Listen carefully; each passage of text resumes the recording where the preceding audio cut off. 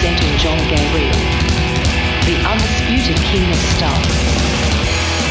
How the hell are you? This is John Gabriel, host of the King of Stuff podcast. And for the past couple of weeks, we've seen, past month really, we've seen cities in disarray, riots breaking out, of course, peaceful protests too, but mobs are tearing down statues. There's all sorts of dissent and problems and troubles and all this negative stuff. And most people are sitting around complaining about it on social media. And I thought, why don't we talk actual solutions to this? It's about 2 weeks ago on the podcast, we talked police reform with J.D. Tuchile. And now I have Greg Brooks on, an old friend of mine. He is the president of the Better Cities Project. And the Better Cities Project, it's a new organization that helps people in America's largest cities live free, happy lives. They uncover what works, promote solutions, and forge partnerships that turn ideas into results. It's nonpartisan. A lot of it is kind of common sense, but a lot of it also is things conservatives, libertarian-minded people, limited government people in general have been promoting for the cities, but it hasn't been cataloged in one place. So, Greg, thank you very much for being on. Appreciate it. I'm glad to be here. It's always nice to talk to a friend. Yes. We work together. Full disclosure, I'm affiliated with the Better Cities Project as well. My title, I tried to get Dread Sovereign for my help, and that was summarily rejected. They warned of an FEC investigation. So I backed off from that. But Greg and I worked together. He was a wonderful boss of mine at the Goldwater Institute, state-based think tank here in Arizona that I've mentioned before. And that was kind of like my policy boot camp, learning about all these various issues here. Now, the Better Cities Project, you're not just focused on policing. You're not just focused on green eye shade, dollars and cents. What the heck are you doing with this? Well, you really summed it up well. You know, we want everyone in America's largest cities to live freer, happier lives. In a sense, it's the absolute best policy environment for that, because when you're in a city, it doesn't matter whether you're a Republican or a Democrat. You want the potholes fixed. It doesn't matter whether you're a conservative or a wild-eyed progressive. Chances are you want a functioning downtown and a tax burden that doesn't drive you out of town.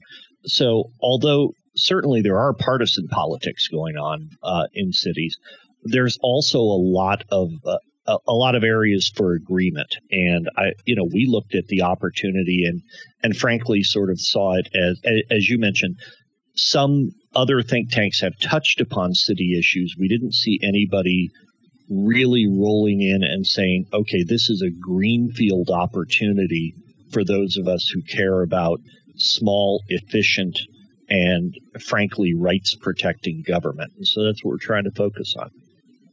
And one thing, too, is we see, first, let's just talk about cops. You have some police officers, which have done very bad things. You have what I believe is the vast majority who are working their butts off, totally thankless kind of a gig that they have. And cities are looking at various measures. How do we deal with qualified immunity? How do we deal with the police unions? How do we deal with training? What is Better Cities Project's thoughts about just some basic structural ways? Instead of throwing red paint on a statue of an abolitionist, we could actually help improve policing in our communities. The worst and most common think tank answer is, we're thinking about that. We're looking at and we hope to be a bit more action-oriented than that. However, having said that, we are starting to explore it. Our focus for the last couple of months has everybody's focus been on COVID and how cities are going to come back from the economic impact of that. But when it comes to policing, I think that we've got exactly the wrong incentives aligned on several fronts. Politicians have an existential incentive to do something, even when doing something means doing something wrong or badly, or the absolute worst combination is something that sounds good but is actually destructive and corrosive over the long term. And I think some of the moves to defund the police fall into that. If you'd like a less controversial version of that, the embrace of community policing, which means 100 different things to 100 different police chiefs, is another questionable idea. On the other hand, officers have, even though the overwhelming majority of officers may be absolutely doing their best job every day, the incentives for them to perform at their peak ethical and operational best are not there. There's very little that goes wrong with an officer when he steps over the line a little bit. We only see the cases that blow up in the national media. My colleague Patrick Tuohy was having a conversation with a chief of police the other day who said, well, we've only had 2 complaints about from within the department over the last X months about officer behavior. And he was asked quite pointedly, okay, well, 2 complaints that you know of, how do you know that your culture is not hiding another 50 complaints? Because the incentives aren't there to do it right. Another thing is just the plain old fiscal cost of it. If an officer is not acting ethically, short of these large visible cases that result in a manslaughter or murder accusation, officers are not leaving money on the table when they behave badly, generally speaking. And that's one of the areas we want to explore, is how to change that dynamic. One thing that we've noticed, too, is there is a significant this fantastic BC Free report has been released about getting cities back to work after this bizarre shutdown that no one expected, 4 months ago, let alone a few years back when you were kind of envisioning this Better Cities project. In conservatism writ large is, yep, those cities stink. Look at all the chaos going on. I'm moving out to the country, and the country mouse versus the city mouse. Is that the term? Something like that. Maybe it's city rat in conservative minds. But this kind of dumping on large cities. I happen to, I'm a more of a moderate, I guess, because I live in the burbs. So it's not really country, not really city. But we have a lot of this dichotomy. Cities are just, in their essence, bad places. You can't protect yourself. When there's too much violence, the police can't protect you. And all these complaints. Why do you think that's wrong? Because I've never been anti-city. I can't imagine living in a place like New York City, but a lot of that is a climate.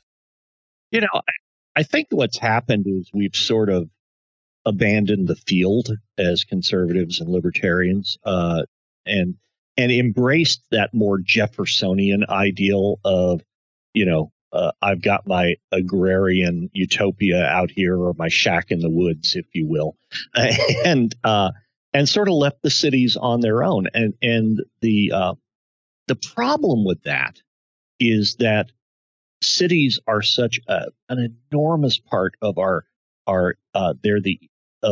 lives, whether we live in them or not. They're the engines of our economy. They have an overwhelming impact on our culture. Whether you're a free market libertarian or a social conservative, there's no island in the middle of the Atlantic, no shack in the woods far enough away to avoid the impacts of bad ideas coming out of the cities. So it's up to us, I think, if we're serious about either preserving the things that we think are valuable or advancing the ideas that we would like to see more widely adopted, to actively engage with the city. They do use different language and have a different set of priorities for the most part, but that doesn't mean they're not worthy of our attention on the right. Yeah, and I think something too, a term I picked up, we think of cities are a great place for people to get together. Think Silicon Valley. All these brilliant people in tech get together, they start bouncing ideas off each other and create new things. But I think of it also culturally. There is a favorite musician / philosopher named Brian Eno who talks about genius. And he says it's like a collective version of genius. Is you get a certain group of people together in London in 1966 or in, LA, pick your time period, who are all working together, a lot of times competing against each other and hating each other and trying to destroy each other. But by being in the same scene, they end up creating incredible art. And you get that in culture, you get that in business, you get in all kinds of things. And cities are a great place to foment these revolutionary ideas that are positive. It's not toppling statues, it's creating monuments. That's right. And Ed Glasher, I believe I'm pronouncing that correctly, a Harvard economist, has referred to cities as mankind's greatest invention.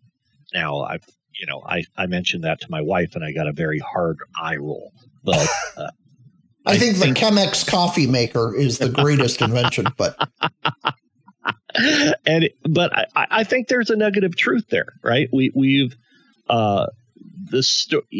the story of our tremendous and historically utterly unprecedented abolition of the worst poverty in the world over the last 50 or so years comes out of our commerce and our innovation that is not exclusively born in cities, but is overwhelmingly born in cities. And so that starts to reinforce this case that, okay, cities organically left to themselves will create new opportunities and new innovations because people are densely packed together pursuing their own self-interest, right? The oldest, best story. But too often, the people who run the cities are getting in the way or adding viscosity to that to slow it down. And so that's really at a top level what we want to address is how do we help people in cities who are not political insiders, who can't just walk into City Hall and cut a deal. How do we help them understand the dynamic better so that they can, on their own, locally work to change that dynamic? And to the city leaders who are listening, we want to help them realize that perhaps they don't need such a tight grip on everything, and that good outcomes for everybody very often come from loosening that grip. The first major release of the Better Cities Project is getting back to work, jumpstarting your city's economy, basically, after this weird, I view it, the lockdowns and shutdowns were almost like a medically induced coma where everybody was like, okay, everybody freeze for a month, then let's get back to it. Of course, many businesses didn't survive. And many cities are saying, boy, we got to make up a lot of revenue if they're, short-sighted. Other cities are saying, wow, why don't we use this situation to kind of leapfrog over competition, especially, here I live in the Phoenix area, and we're always looking at, how do we get more of these great California companies to move here? So a lot of people are saying, okay, let's use this as an opportunity. What are some ways that cities should be looking at this in getting back to work, in getting their people, creating revenue, but also moving units as well? Well, let's start with the easiest list, which is the things you don't want to do. What you don't want to do is you don't want to embrace this locust-like swarm of development attorneys and developers who wander from town to town cutting big, shiny economic development deals for subsidized projects. No, I shouldn't build a monorail. Is that what you're saying? Well, sir, there's nothing on earth like a genuine, bona fide, electrified 6-car monorail. What I say? Monorail. What's it called? Monorail. That's right, monorail. Monorail. Should build a monorail. You don't want to build a logistics hub. You don't want to build a sports stadium. None of those things are bad in and of themselves. They are a poor investment of taxpayer dollars if you're going to subsidize those developers. If it's such a great freaking idea, let the developers and the capital markets take the risk. So that's what you don't want to do. And that's very scary to a lot of city officials because, A, it flies against we should be doing something. B, it flies against the political urge to build big shiny objects. And C, they look around and they will see other cities doing exactly what I'm saying not to do. But the research has been very clear. In surveys of CEOs who have relocated their businesses, 80% of them, I believe the number is, said that they would have made the relocation decision they made regardless of incentives. And so that cumulatively across the country is just billions of dollars of taxpayer money down a rat hole. And, I think cities are also fantastic because they're a very granular political unit. If you want to build some sort of quasi collective utopia in your city, okay, get the votes together, vote the council in, go do that thing. It's a local democratic action. And so when I talk about wasting taxpayer money, I'm not automatically thinking some traditional conservative version because we should be driving taxes down to zero necessarily. If your local priorities are such that you need a healthy tax to do them, go do that thing. But spend according to your priorities.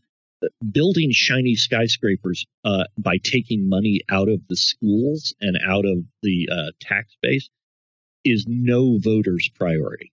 It's the chamber's priority because they like a deal as much as anybody. It's City Hall's priority. And it's the sooner people realize that those are not necessarily the priorities of average citizens, the better. And that's the thing, too. We will see people of all parties, governors, mayors, whatever, tout, oh, this ginormous company is moving here and we're going to get 25,000 jobs, whatever it might be.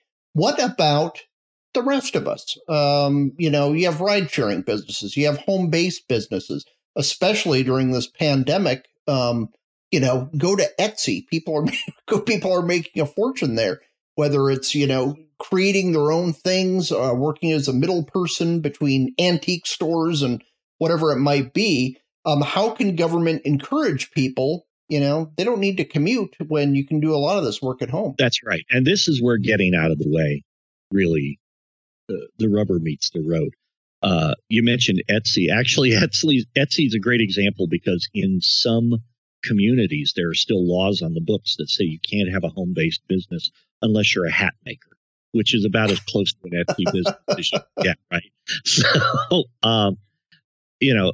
across ride sharing, across short-term rentals, across craft businesses, the gig economy of white-collar professionals who have been laid off from their jobs and are now freelancing at home. At the low end of the scale, there's just licensure requirements and permitting processes. If you're running, it shouldn't cost you an arm and a leg and take 3 weeks to become an Uber driver, if that's something you want. If at the higher end of the scale, there are just restrictions in place that are strictly there to appease political constituencies. Where I live in Las Vegas, Clark County, Nevada, unsurprisingly, has not allowed short-term rentals for 30 years. I'm for sure some reason. I'm sure the hotel lobby had nothing to do with that. Right. And the reason this is so important, because there is this risk that we all just sound like anti-regulatory wonks when we talk about this stuff. And that's okay. I embrace my anti-regulatory wonk. But at a time when so many people are in the street angry about what they feel is a broken social contract, whether it be policing, which I think policing is what triggered these protests. It is not the breadth of these protests. There's a lot more behind it than that. There are people, millions of people are just unhappy with the social contract they have with their governments. And it's at that time that I think it's really important for those of us on the right to realize that economic liberty has been, and shall be part of civil rights. And the sooner we talk about it in those terms, and the sooner we engage people on those terms, and not just in this talk of defeating the regulatory beast like St. George Dragon, I think we'll get a little more traction. All of the people who are unhappy about racism and are and I'm not speaking here of sort of the woke component. I'm talking about people who experience racism day to day, and it's so much a part of their lives that they're now out in the streets protesting. I don't know what their lives are like. Okay, I don't claim to have that life experience, but I know this much. I know that if it were easier for them to better their lives by making it easier to start a business, to go into a different line of work, to maybe set up a little rental in their backyard and make some money on the side. All of that turns into political power, because if you're doing okay, if your economic arc is on an upswing, then your vote is frankly paid attention to a bit more by the political class. And so a lot of the recommendations we make at BCP have to do with economic and policy issues, but there's a path that will lead people to political power and ultimately to greater civil rights by unleashing their economic liberty. Right. And in America, traditionally, especially the past 50 years, the most important color isn't black or white, it's green. And if you want a politician to listen to you, that just, and also too, it's, you don't need to be filthy rich. You could just be in a group like, say, Lyft drivers, where you all say, hey, I'm making some extra money over the weekends, really helps out my family, helps maintain my style of life. We can all unite and press for them not to shut down our various side gigs. One of the things we said when we started BCP is sort of our answering the question, what does success look like? Success looks like us talking to people in the basement of a church on perhaps not the rich side of town, and not talking about Republican versus Democrat policies or conservative versus liberal policies, but talking about outsiders and insiders. And if you're in the basement in that church having that conversation, guess what? You're not an insider at City Hall. And maybe working together, we can offset some of that insider dynamic. Yeah, that's good. One problem we're seeing in a lot of cities, and one of the first victims of damage in Minneapolis was burning down some low-income housing, a new development. I think that happened maybe the second night of quote-unquote protests was low-income housing. What can cities do to help out with housing? Because, we both live in the great American Southwest, and every time you hear something out of California is we have a housing shortage. This is a crisis. Here's a new government program. And I've been seeing that for the past 20 years. And guess what? Next year, housing crisis is worse. What can cities do to assist in that? This really may be, after a lot of false starts, as you've indicated, this may be housing's moment, because housing is not just an economic resiliency issue, as we've talked about forever. It's a public health issue in the age of a pandemic.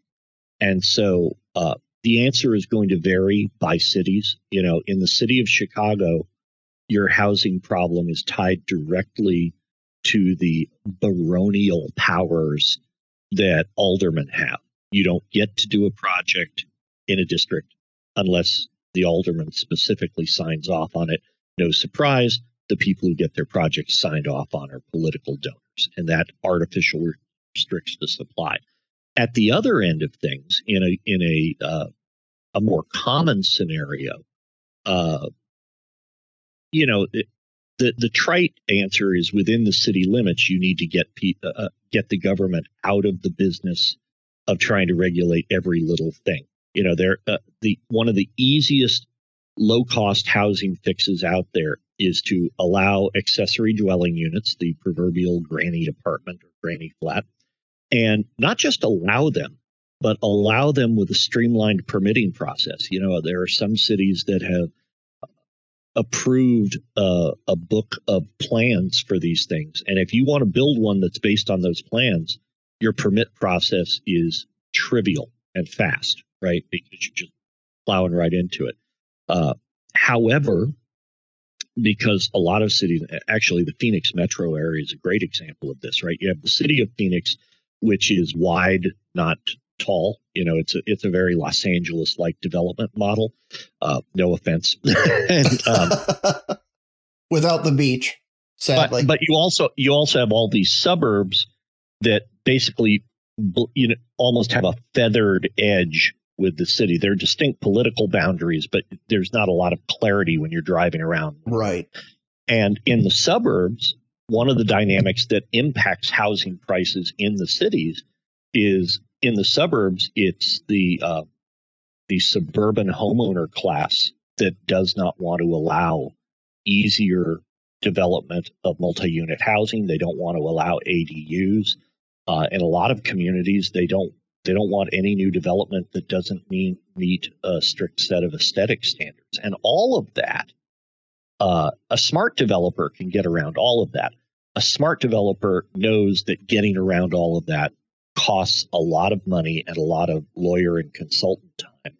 And it ends up creating this artificial overhead on the cost of housing. I believe the number is something like in dense, highly regulated markets, you may be looking at 35% of the cost of a new development going into just dealing with that regulatory burden. I know that all of the planners in your audience will recoil when I say this, but Houston seems to be doing just fine without that level of burden. I know when I was a college student, I'd always cared about politics and policy. I said, maybe someday I'll run for, I don't need to be president. I know America wants me to be president, but I never had that ambition. But maybe I should be on a city council, something like that. And then one of my assignments was... You're the president America deserves, but not the one it needs. Yeah. Right. But I was like, maybe I'll be on a city council. That's a way to be civically minded, but, won't take up all my time. And in college, I had a class assignment, sit through a city council meeting. And that's what it was. It was 4.5 hours of, before you build the 7-Eleven, you're supposed to have 75% ground cover on this little parking island, but you're using these 3 bushes. We would prefer 2 palm trees. And I was like, oh my gosh, I'm going to die if I have to listen to this anymore. I'm not fit for any level of government because I just go crazy. But that's what it is, a new housing development. It's meeting after meeting after meeting of the city council people. One, say, is a retired fire chief. Another one is a restaurateur. One is a car dealership owner.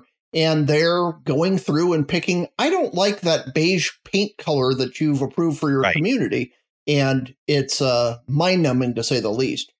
Well, and yes, there's a lot of that. But what we've also found is there are a lot of city council members and mayors who want to do the right thing, but they have been captured by the existing bureaucracy and pedantic stances of the staff, because they come into the office because they're engaged with their community and they want the best for their community, but they don't typically have a policy background. And that's, I know it's sort of a 30,000 foot level, but one of the things that we want to do is create and sustain a better class of municipal politician. I'd be the happiest guy in the world if BCP was essentially training up future city council members and future mayors on what municipal issues look like and what the trade-offs are, so that when they got into office, instead of having a 4-hour council meeting about whether it was a shrub or a palm tree, they could say, that's funny. over in these other communities, they've found that if they just do this and this, it eliminates all of that, and they've had better results. It's an information-starved audience. I'm a former journalist, and so I tend to pay a little too much attention to the world of dying publications. But a lot of the trade publications for local government, City and State Magazine, Governing Magazine, City Lab, which was recently bought by Bloomberg, they've all either gone out of business or withered on the vine. So there's a role for some organization or business to step in and provide these people with information that helps them do their jobs. Just like, welders have their magazine, bakers, I'm sure, have their own magazine and information sources. Local government needs that, and that's one of the areas we hope to sort of expand into. Well, fantastic. And the most important question of every week, what music have you been listening to lately? Oh, that's a great question. I am a guy who grew up with what is now sort of classic country, the Willie's Roadhouse version of country music. Real country, baby. That's right. And I don't appreciate what country's turned into the last few years. The first time I heard rap on a country station, I've got nothing against rap. I was a young man when rap sort of came onto the scene, but I don't want it in my country music. So I find myself listening to bands like the Rhyolite Sound, which is a Vegas-based band that's had a couple of great albums. They've got a particular single called On Stolen Time. You can live on borrowed time, pay the debts you owe. I'll keep living on time I slow. You can live on borrowed time, pay the debts you owe. I'll keep living on time I slow. I defy anybody to listen to it without imagining the bar, the beer, the chicken wire between the band and everybody else. Just fantastic. And because it seems apt for the current cultural moment, I've got Oingo Boingo's Dead Man's Party in the car, and probably listen to No One Lives Forever on repeat way too much.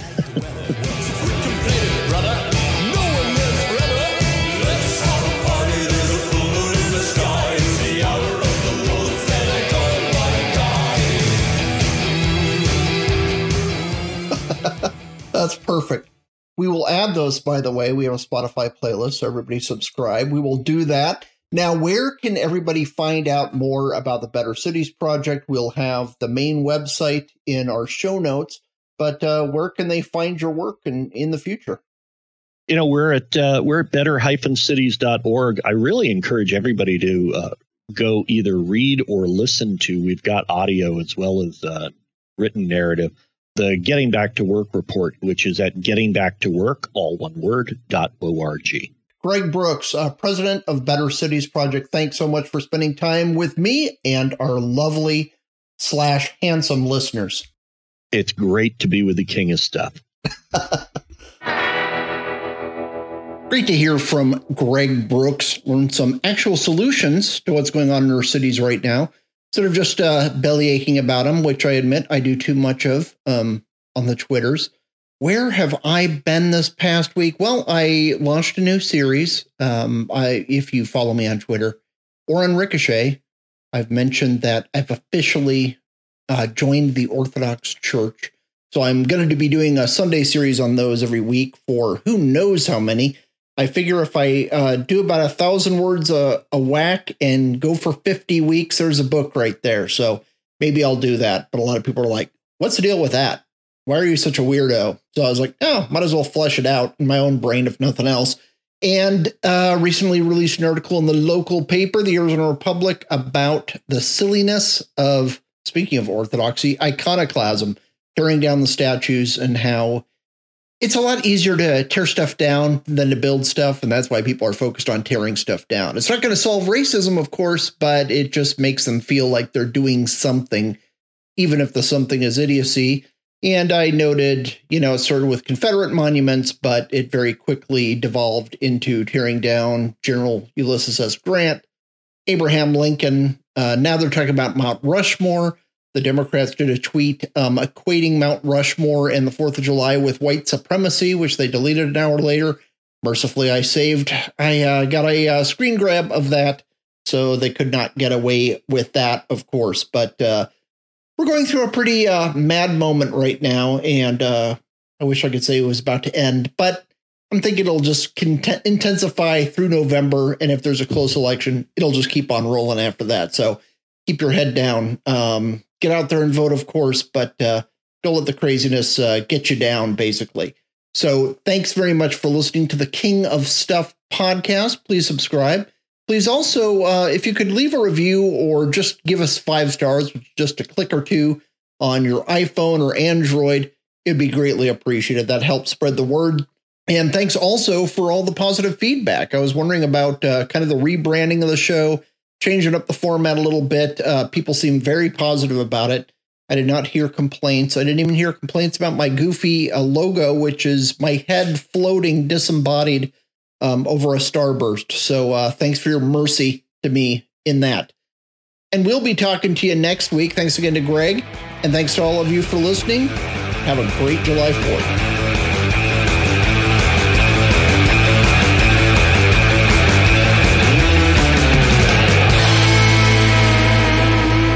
Ricochet. Join the conversation.